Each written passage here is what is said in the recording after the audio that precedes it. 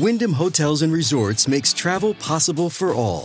Whether it's the long haulers looking for a great cup of coffee, a roomier rest for the on-a-whim road trippers, or a place to make summer memories with the whole family. No matter who you are, where you're going, or why, with 24 trusted brands to choose from like La Quinta, Days Inn, and Super 8, your Wyndham is waiting. Get the lowest price at WyndhamHotels.com. Restrictions apply. Visit website for more details. Here's what happened back in the day. May 29, 1953. Edmund Hillary and Sherpa Tenzing summited Everest, first time ever. Huge day in New Zealand history. 2010, Philadelphia Phillies ace pitcher Roy Halladay through the 20th perfect game in Major League Baseball history. The 1-2 pitch. Hit toward third. Castro has it. Spins. Fires. A perfect game.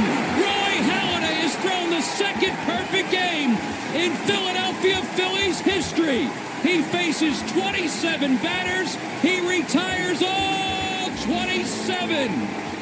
Including 11 strikeouts. That was one of two that season. Birthdays today, Jean van der Velde. Who can forget his meltdown at the British Open? But hell of a good bloke. Good documentary out there about him. Go and have a look. He's 57 and 49 today. One of the best. Deciding to settle things down inside the Blues 22. Roth up. Now he kicks into the in goal. Howlett getting back there. Larkham leapt into the air. They'll go upstairs. And he's made a big fist of being a coach as well. Camilio Anthony's birthday 39 and Isaac Luke 36.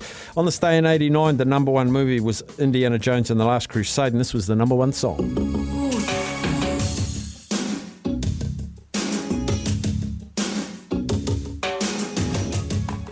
It's Michael Damian and Rock On. Big thanks to Sammy Hewitt. He's running solo with me now, 12 to 3, which means 3 to 6 is the run home. Kirsten Beeve, they're going to take you through to 6. See you tomorrow.